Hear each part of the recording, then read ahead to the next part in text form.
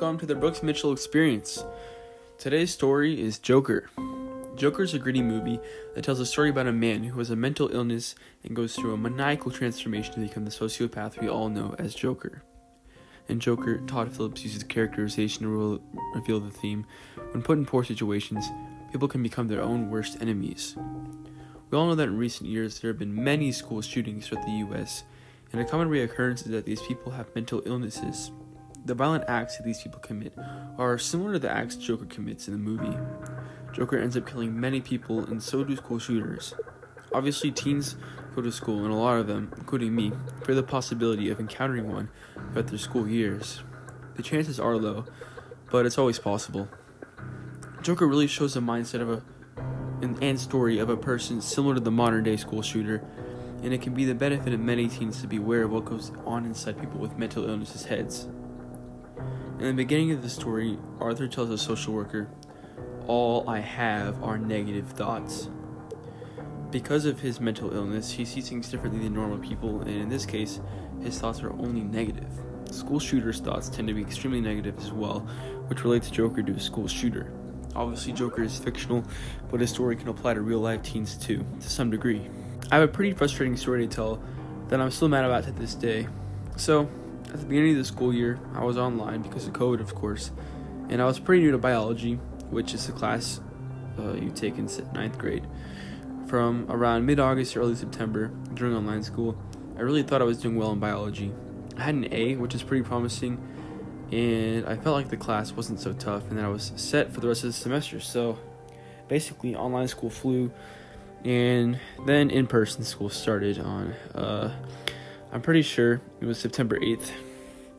So, on the first day back at school, we had a group quiz where the teacher would pick 2 partners to work on a unit quiz together. It was really more of a review, and I was nervous because it was my first day back at school, and I didn't even know 2/3 of the people there. So, we were all seated in social distance at single-person desks, and the teacher chose groups of 2 people to work together on the group quiz. The bad thing was, the teacher chose groups of 2 people that were across from each other and not in front or behind each other. So, I was paired with someone who was really quiet, and on top of that, someone who was 6 feet across from me. Throughout the whole period, the class was silent because it was the first day of in-person school, and everyone was pretty far away from their partner. So throughout the whole period, I was working on my quiz, and I probably bombed it, but thank God it wasn't graded. So I got home late that night because of band rehearsal, and I tried to relearn all the material from the unit before the test, but that wasn't working well, so I studied some and called it a night. Got to school the next day, and I bombed the test. Absolutely bombed it. I got a 55, which is the lowest I've ever gotten on a test, and even the first test that I failed. I remember I was so mad at myself, and I was even considering dropping to regular biology. Luckily, I retested to make a 70, but that moment was so infuriating, it was awful. I have felt like Joker at that moment because, like Joker, I was put in unfortunate situations like online school, working alone on the group quiz, and getting home late from band rehearsal, so I couldn't study for the test. So in the end, I was pretty mad at myself. And these problems don't just apply to me and people my age. This can apply to many people, like refugees outside of the U.S. In countries outside of the U.S., many refugees are trying to get out of their countries because of war, natural disasters, genocide, or other reasons. In the middle of the movie, Arthur says, "Is it just me, or is it getting crazier out there?" Joker lives in Gotham, where crime rates are getting higher. Gotham is turning to a filthy city taken over by the rich.